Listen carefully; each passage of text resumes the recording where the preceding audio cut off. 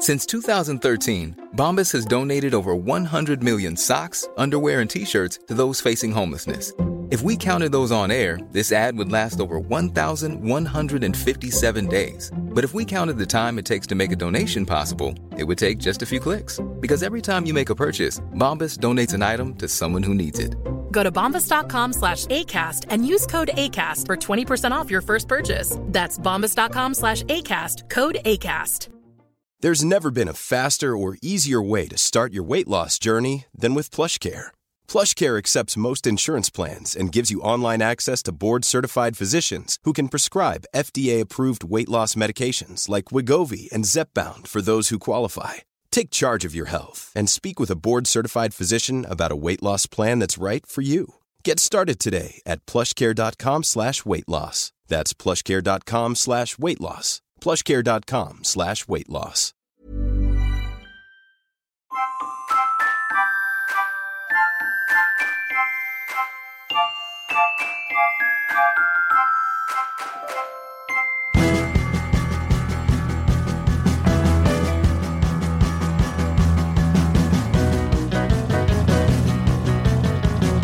Hello! Hello. I'm fresh from Parents' Evening. Oh, your first one? Kind of. I think 3 weeks after he started school, there was a bit of something. But what do they know? What do you know about anyone 3 weeks in? Nothing. So it's the first proper one. It wasn't an evening. It was 4:30. Not an evening do, afternoon do. Okay. I was looking forward to, an evening do, getting out with my wife, going on a date. It's a Parents' Evening. With your child's teacher. Yeah. What are your memories of your own parents going into school for the teacher assessments? Do you see what I'm doing there? I'm trying to not say Parents' Evening because I'm highly conscious that I said it about 4 times in a row and then I ended up saying something really weird. Have you seen that Twitter account, Second Mentions? No, what's that? It's exactly that. Like in a tabloid newspaper, if it's a story about Paul McCartney, it'll say... Paul McCartney was spotted cavorting in the sun on holiday.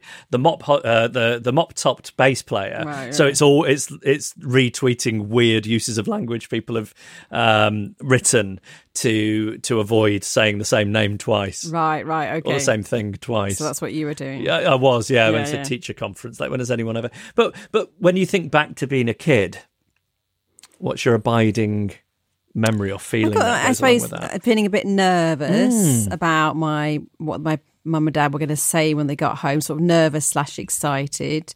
I remember being relieved one day because my mum said, the queue for the chemistry teacher was so long, so I didn't bother. And that was my worst subject.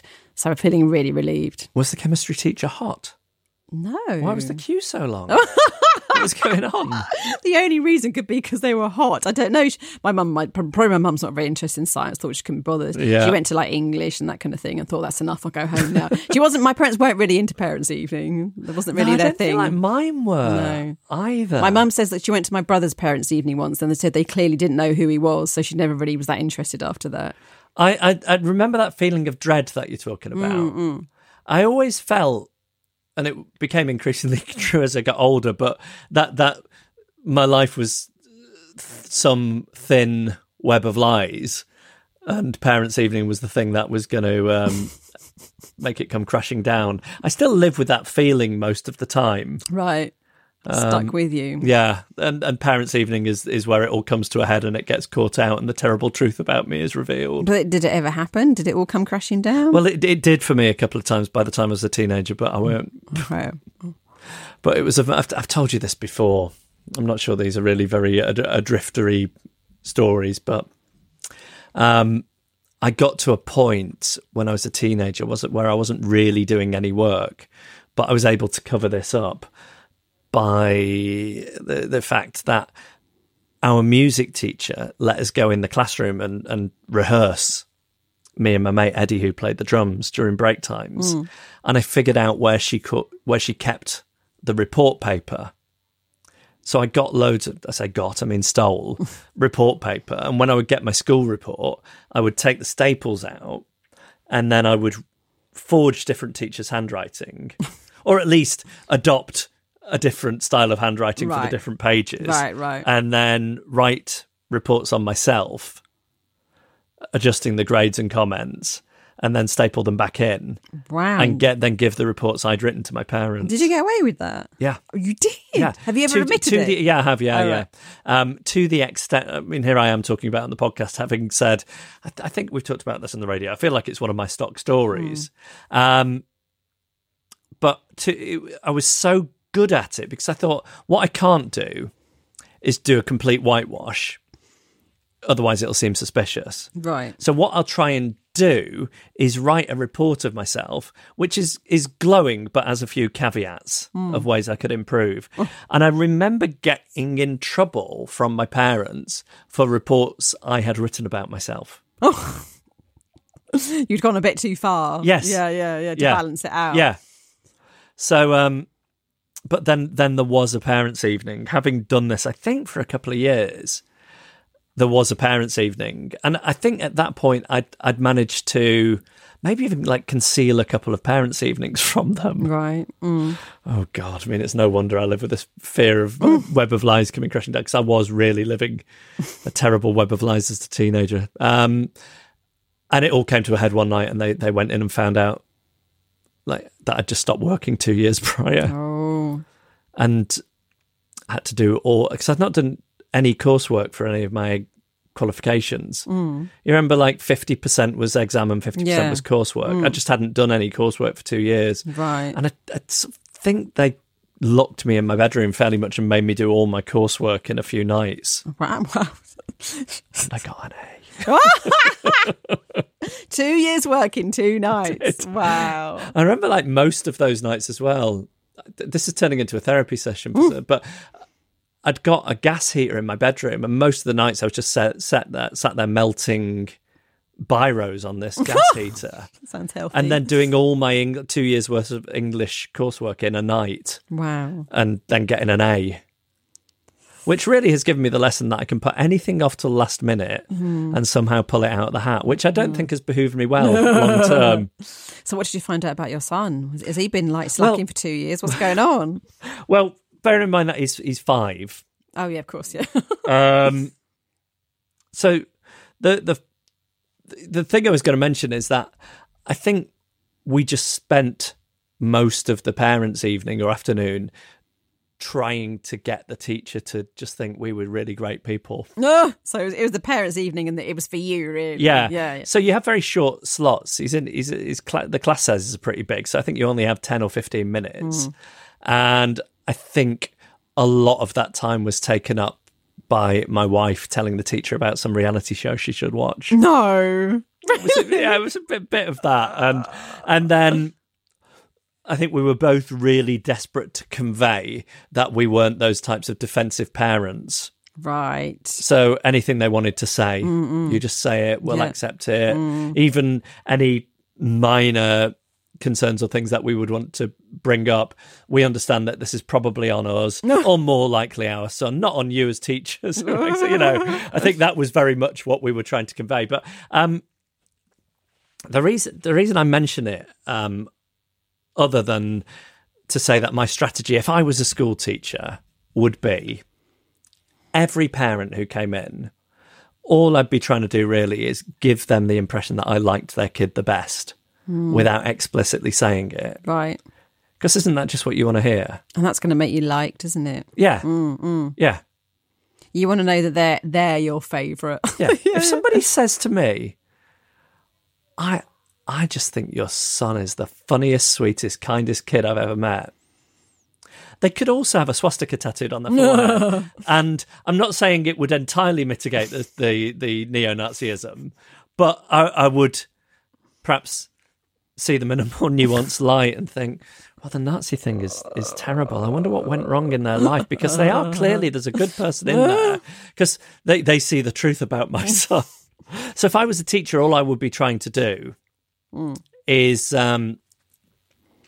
trying to get the parents to think that I thought their kid was exceptionally nice, and then gloss over anything to do with the schoolwork, whether it was good or bad. But the big question is, do you think that the teacher, do you think that you're her favourites? I don't know. I think I'm rarely anybody's favourite, even though I'm always trying to be. Well, I think Sarah's got a certain amount of charisma, and by making it about a thing that the teacher should watch on TV, maybe she was. Maybe we have ended up the fact. Just want to be clear here that the teacher neither has a swastika on or any part of her body, or has expressed any views other than ones which are on the side of decency and value, and I do abhor. I want to be clear here. I do abhor fascism, racism in all its forms. I think we all knew, isn't it? Just a trivial example. Yeah. I just wanted to make sure that people knew it was all its forms. Right. So. Yeah. All the forms. All of the forms. Yeah. Which people always feel the need to add.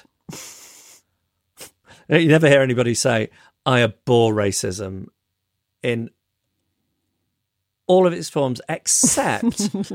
when people knit it into scarves. Like, what? It's a strange thing that people have got in the habit of saying, isn't it? Yeah. Anyway.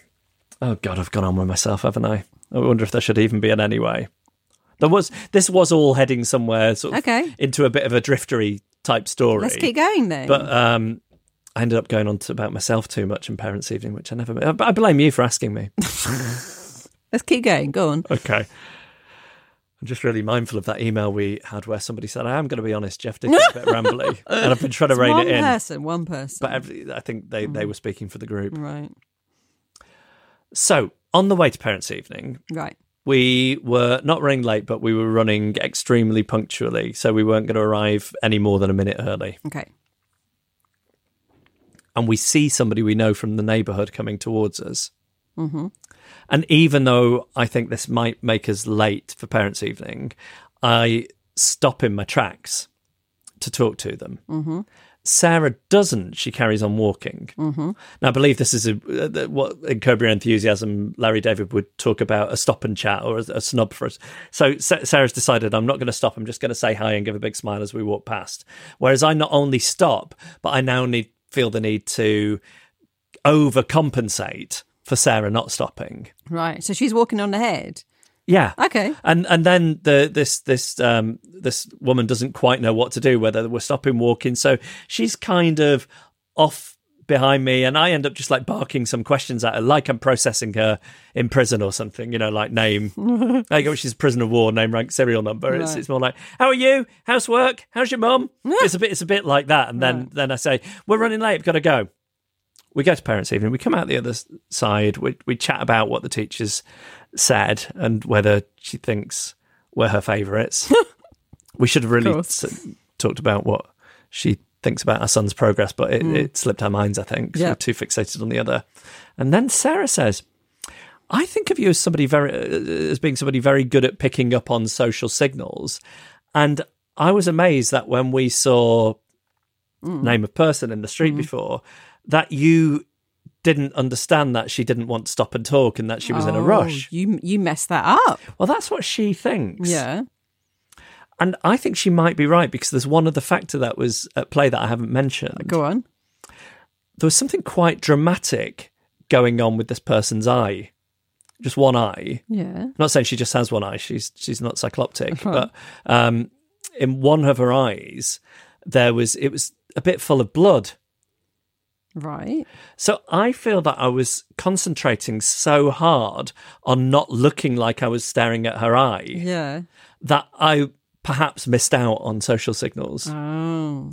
Do you know how hard it is to look like you're not staring at somebody's eye? Oh, it's impossible. Because if you don't stare at somebody's eye, if you make a point of looking away, you look like you're avoiding eye contact with them. You can't bear to look at it. So it's like that is... It's grotesque. How can you expect me to look at that? You shouldn't be in public with that eye. Yeah. But then if you're staring too intently into somebody's eyes, they'll think, I know what you're doing. You're looking at my weird eye. That sounds exhausting. It is. I mean, it's no wonder I couldn't concentrate on Parents' Evening. Was that too rambly? No. Okay, we're out.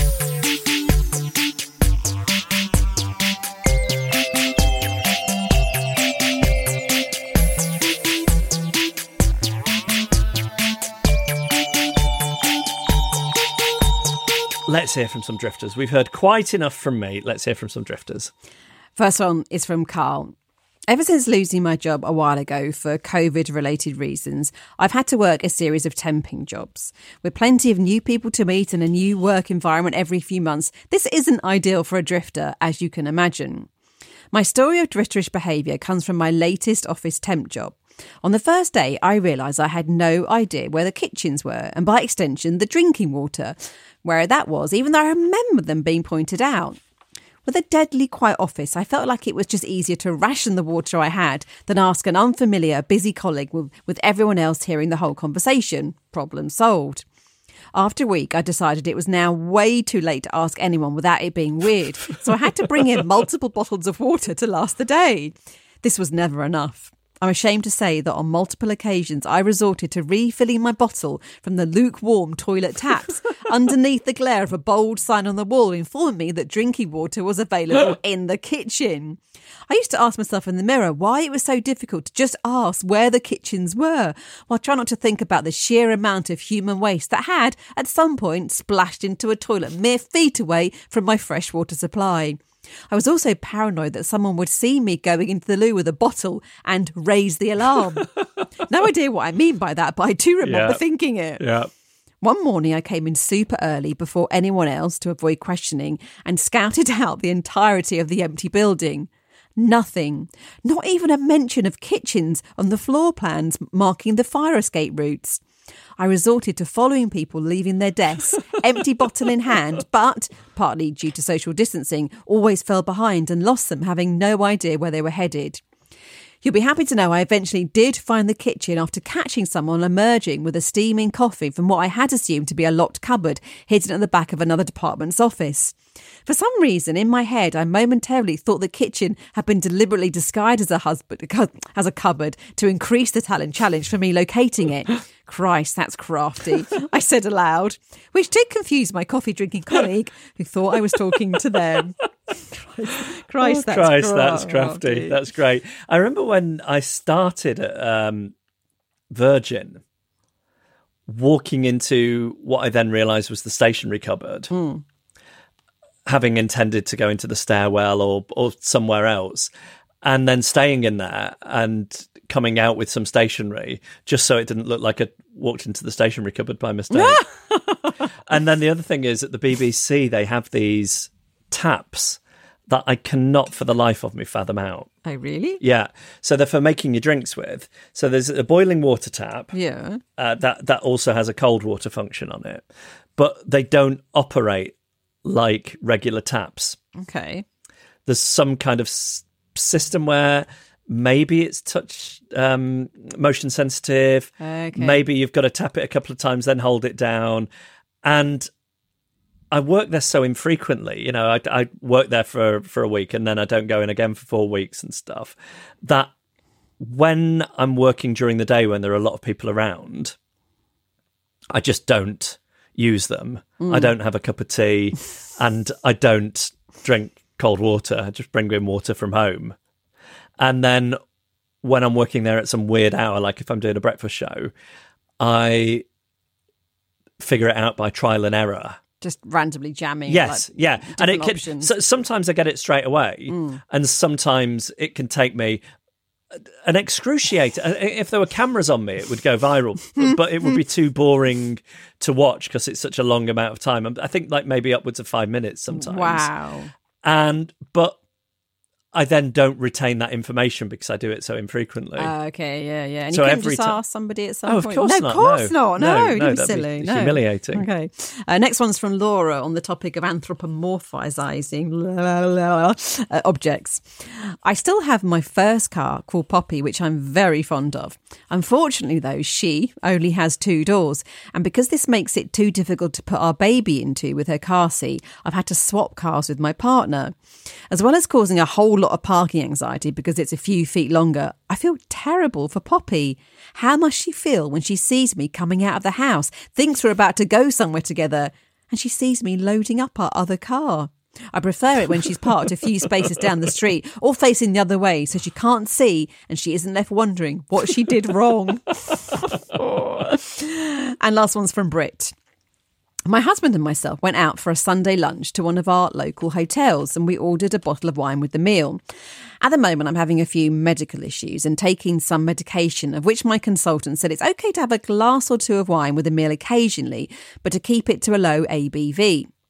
When we received the bill, my husband noticed we'd been charged more than double the price shown for the bottle of wine we ordered. He queried this with the waiter, who went away to find out what had happened, and returned to explain we hadn't been given the bottle we asked for and by mistake had been given a much more expensive bottle.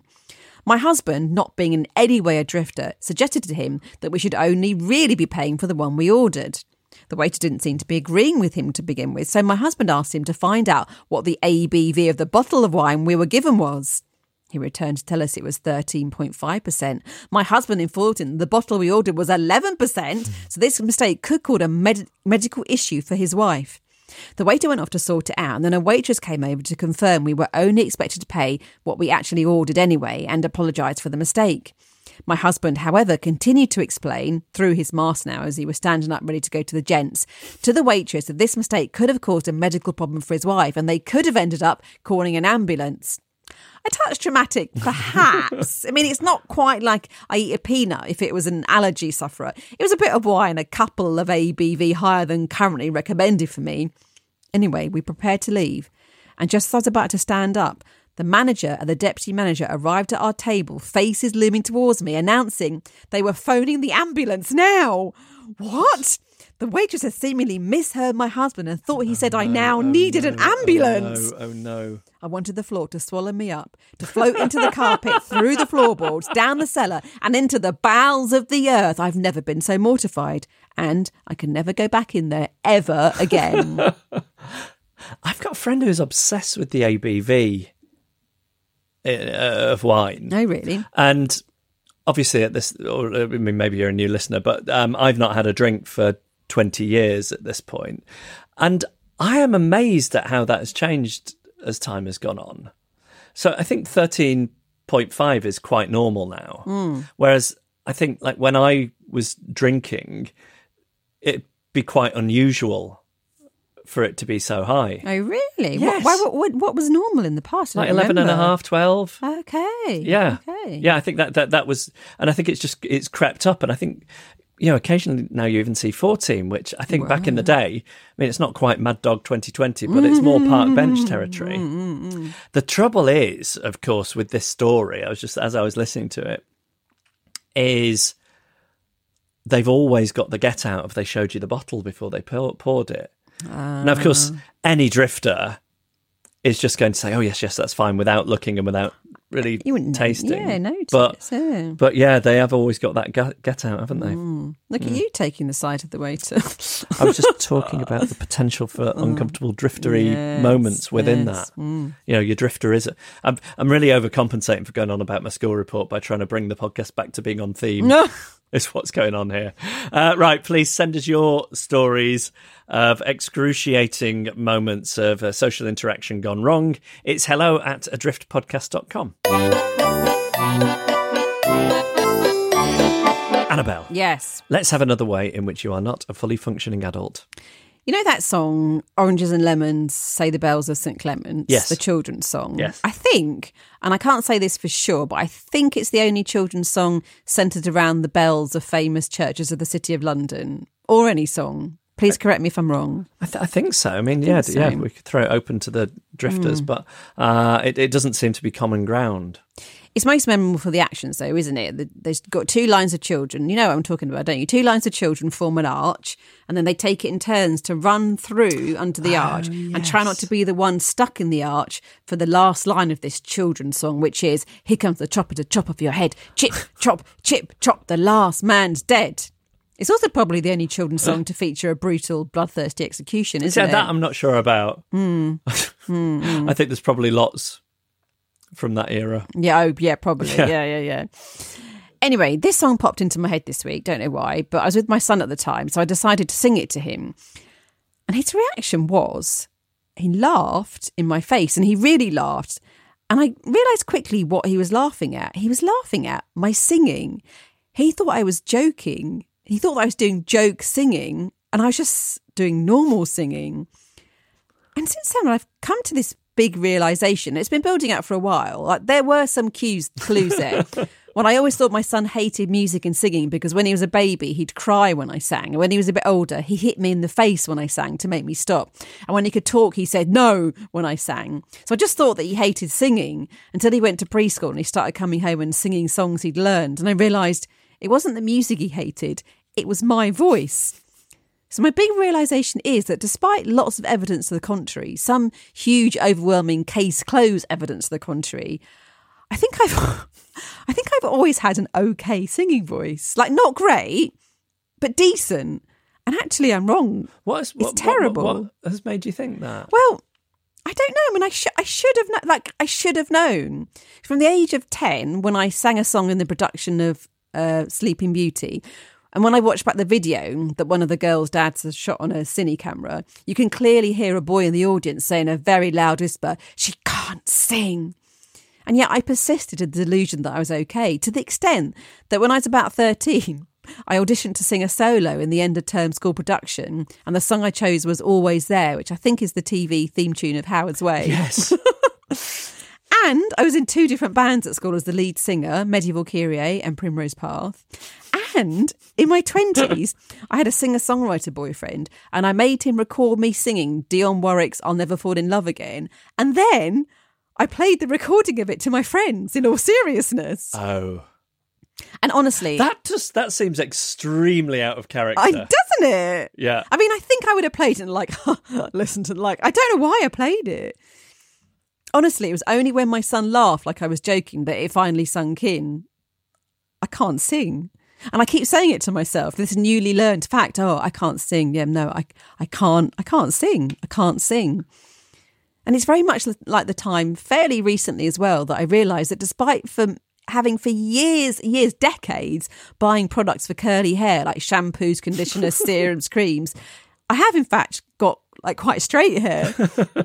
I've got quite straight hair and I can't sing. Why have I only just realised this? I'm honestly dreading the day that I find out that I can't dance. I'm going to be honest with you. You can kind of dance. You can't. You can dance passably. Okay, but I can't sing, can I? It's not that you can't. So here's what I think. Think about Tom Waits. Think about Tom Waits' voice. Yeah. Is that a conventionally good voice? No. Think about Bernard Sumner from New Order. Is that a conventionally good voice? But it's in tune. It's got a pleasant tone. Sometimes it is, sometimes it isn't. Mm-mm. I think it was David Byrne of Talking Heads who said the more technically good a voice is, the more difficult it is to convey honesty and truth. Is that right? Yeah, so if you can do all these sort of vocal gymnastics and play Vegas, I think it can seem a bit cold or performative, whereas there is an honesty to your voice. Oranges and lemons, say the bells of St. Clement's. I owe you 5 farthings, said the bells of St. Martin's. I think this proves my point. Think of the greatest singers of all time. Do you know it's them straight away when you hear them? Yeah. I think you have a quality to your voice that means it's instantly recognisable. Nobody sounds like you. I'm going to enter X Factor. When's it back again? Is it back again? Yeah. I think they've stopped doing that thing where they kind of parade people with terrible voices on TV for our entertainment now. I think they decided it was a bit cruel, but I do have a vested interest because I really like going to karaoke with you. Yeah. Okay.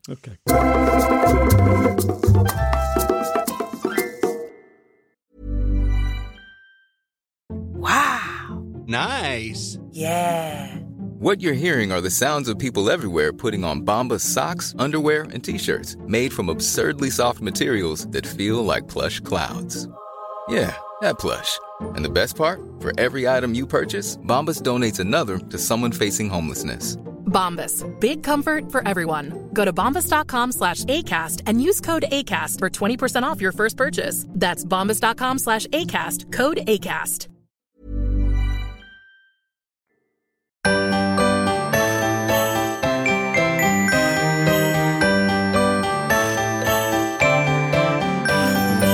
Was it you who told me to watch that Jimmy McGovern thing, Time? Oh, it's so good. I started it last night. I started watching the first episode. and I fell asleep about 10 minutes before the end, which is no reflection on the show. And I thought it's brilliant, but so brutal. Extremely, yeah. And I don't know, I thought, the acting's amazing, Sean Bean especially.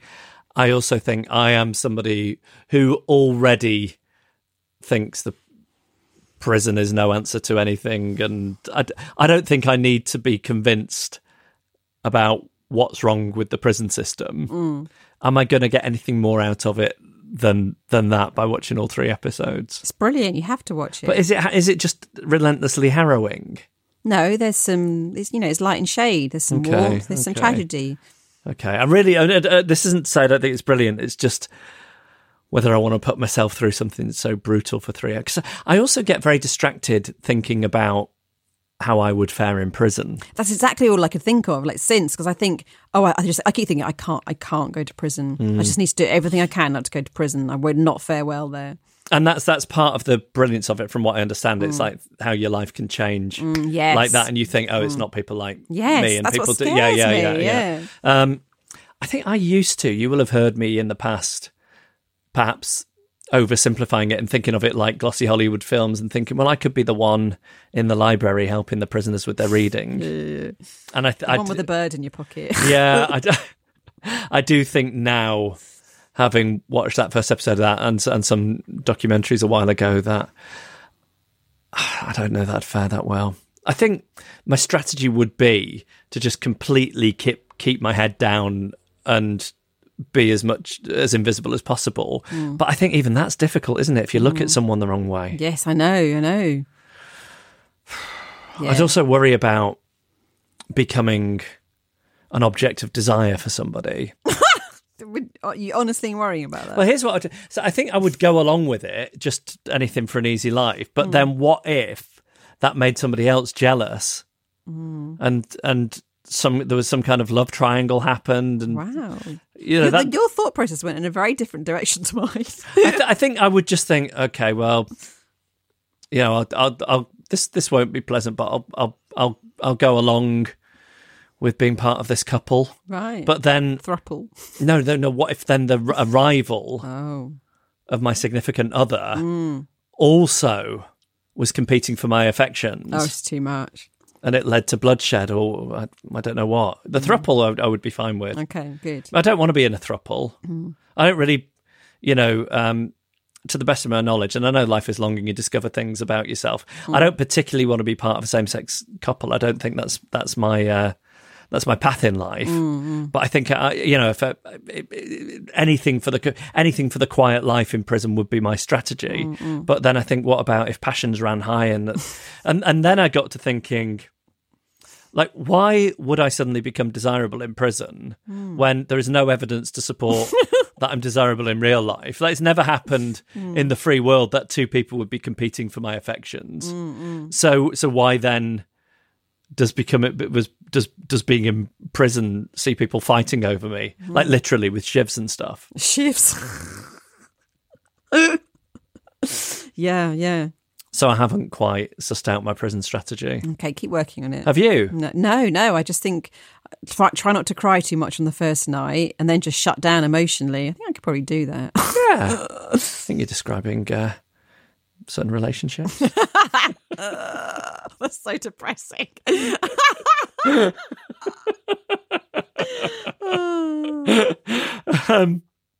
So then I think, what if I was in prison and like nobody wanted to couple up with me, even though I wouldn't want to couple up with anyone else? Like, would that be bad for my self-esteem? So then would I feel like, well, at least I haven't kind of gone unwillingly into a relationship?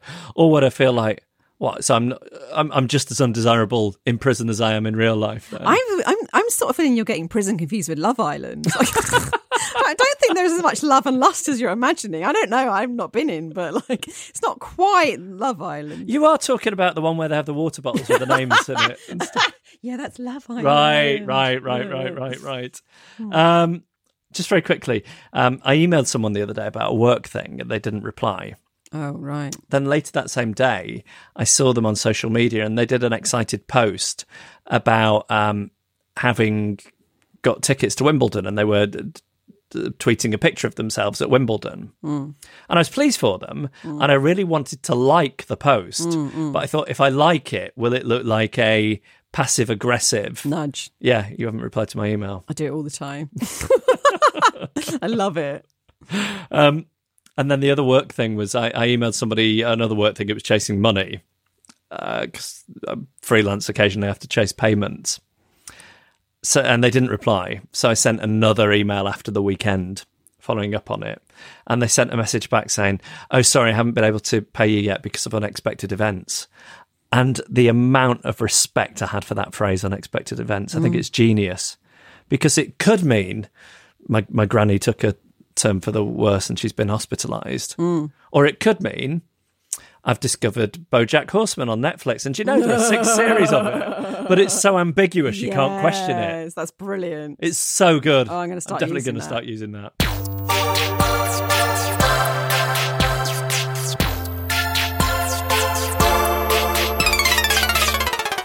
Quandary Corner at the GLAP Clinic here in Problematic. Annabelle? First one's from Steve. I can't tell you how much I can relate to this one, and I do not have an answer. Okay. But it's something I experience multiple times a week, and I don't know what to say, so this is going to be up to you. Steve says, while cycling into work, I went past a row of houses, and one of the cars under the windscreen wiper was a large sheet of paper with a long note in thick marker pen scribbled on it. I was so tempted to stop and read it. Should I have done? So you're asking... Is it okay? Like all to the time. read a note on somebody else's car? All the time. For me, it's usually walk past someone's house and I can see, I've got to walk up the driveway and up some steps to the door. I can see a note on that door. And for some reason, I'm obsessed by finding out what that note says. I want to read it. Or sometimes, it's a long note and under a car windscreen. Is it okay just to stop and read it? Because everyone will see you know that you're just being nosy. Is it okay? I don't have much of that to me. You don't have that nosiness. I'm terrible for that. To the extent that I have a lot of unopened posts. I don't even want to know what people are writing to me. Yes, that's true. Yeah. You're the opposite of this. Yeah. So you can't really advise, can you? Well, what if everybody did it? Is a good. Sometimes Sarah will say about things. Okay. What would happen if everybody did this? Well, there'd be a lot of people going up to these front doors, a lot of people stopping by the car, but what harm is it doing, really? And it's not exactly private. If it's on a front door, sealed, on a is it? windscreen wiper, it's not private. So actually, maybe it's just fine. Yeah. You will look nosy, as long as you don't mind looking nosy. But what if you were caught in the act? What would you say? Well, you'd have to pretend. Is it indefensible if somebody catches you doing it? So somebody's left a note under your windscreen. It's embarrassing. You come out to your car. Yeah. Someone's there reading that note. It's embarrassing, that's all. How can... I think that's the question, isn't it? If you don't mind people thinking you're nosy passers-by, then you need to ask yourself, what if I was caught in the act? What could I say that would get me out of this situation? A solution I've considered is taking a photo and then going home and reading it later. But you'd still have to open the note, wouldn't you? No, the note is often just out there. Are you actually taking it out? No, if it's under a windscreen, it's sort of folded over the... Oh, okay. I'm talking about ones where it's just open for everyone to see. If it's folded over, I think you can't take it out. You can't touch it. You can't touch the note, but you can... And if it's got your name on it, you can't touch it. So if you were walking past and you could see the note, you're saying, could you crane your neck a bit and stare at it? No, could you stop, read it? But you're not touching it. No. I think it's fine. You think it's fine? As long as if somebody said, "Oi, that's none of your business." Yeah. You need to have a handy excuse. Oh, sorry, a bit nosy. You'd be able to say that. No. I thought it was my car. I'm confused. Sorry, I thought my eyesight's bad. I thought there was a swarm of ants crawling on that paper and I was going to get Rent-A-Kill. I don't know. Yeah. Sometimes I can't remember who it is. Somebody I know. If they want to go nosying somewhere they shouldn't be in a building, they have up their sleeve ready the excuse. I was trying to find the way out. I got confused and I'm trying to find the way out. Yeah, that's good. Which is good in that context, but it doesn't help you with the note, does it? No, not at all. No. I think that's the missing piece of the puzzle here. I think either you're willing to, if you get caught, feel embarrassed, or just you don't read it. Run off. Yeah, run just away. like sprint. Yeah. So you could just say, no, I was going to say, you could just say, oh, sorry, I was just... I thought it was a special offer. I wanted to take advantage of. Oh, you could say, oh, sorry, I thought it was a for sale sign thing and I'm interested in buying it. Great. I've done it. Yeah, okay. All the time. Okay, brilliant. Good. Okay, good. We solved it. Great. Yeah. Okay, let's go on to Sarah. Just a quick story of something that happened to me today. I took my baby for a walk in the buggy to Tesco to pick up some fruit, mostly just to get out of the house, partly because of mum guilt when I don't give him fruit. I picked up individual packs of strawberries, raspberries and blueberries. Holding them, and an obligatory ice cream, in one hand and pushing the buggy with the other, I negotiated my way to the tills. Clearly having a moment of pride and making my way through without banging into everyone. I'm not very good with the buggy in small spaces. Hello, lockdown baby.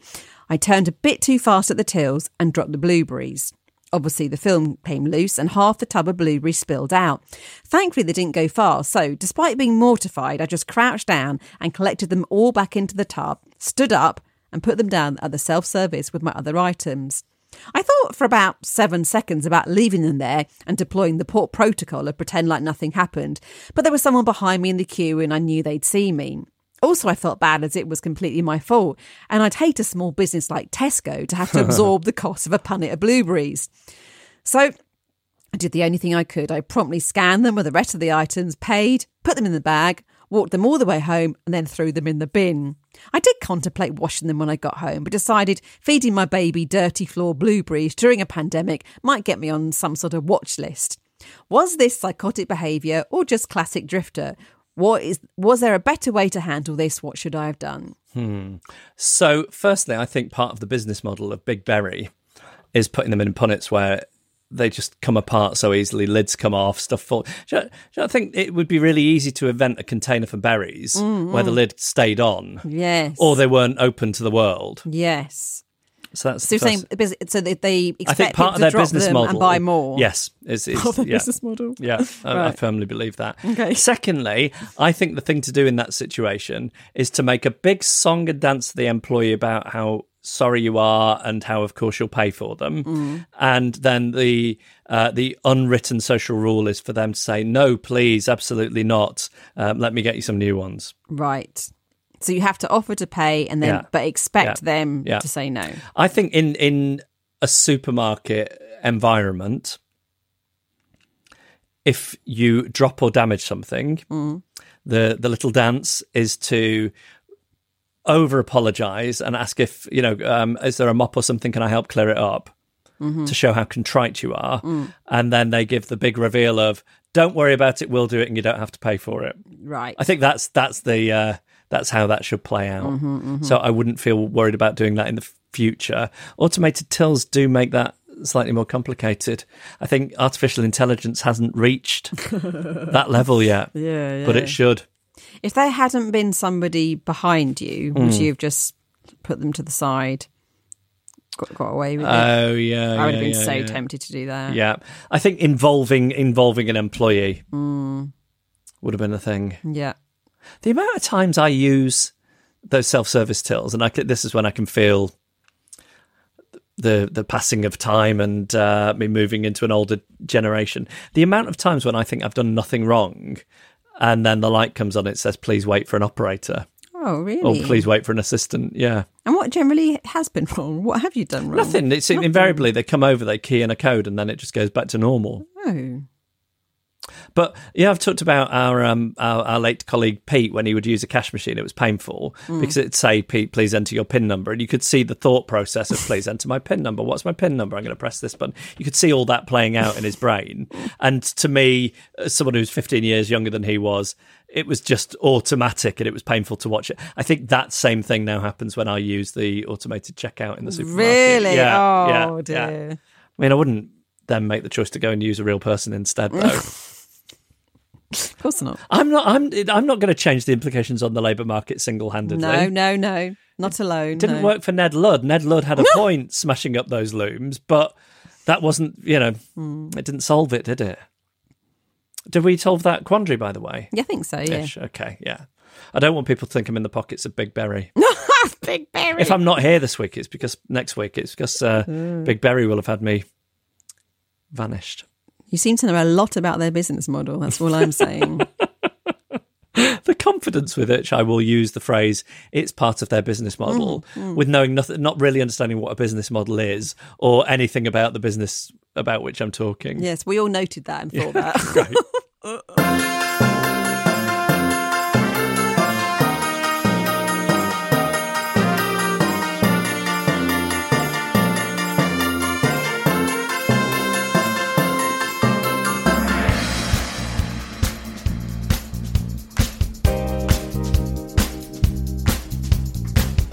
And that was our podcast. Thank you for listening. If you have a quandary for Quandary Corner, if you have a story of social ineptitude, you can send it to us, and please do. We appreciate it greatly. It's hello@adriftpodcast.com. Thanks to Man and the Echo for the backing music, to Emily Harrison for the incidental music. Kim Rainey designed our artwork. Carla Gowlett took the photos. And I can only finish this week by saying, Christ, that's crafty.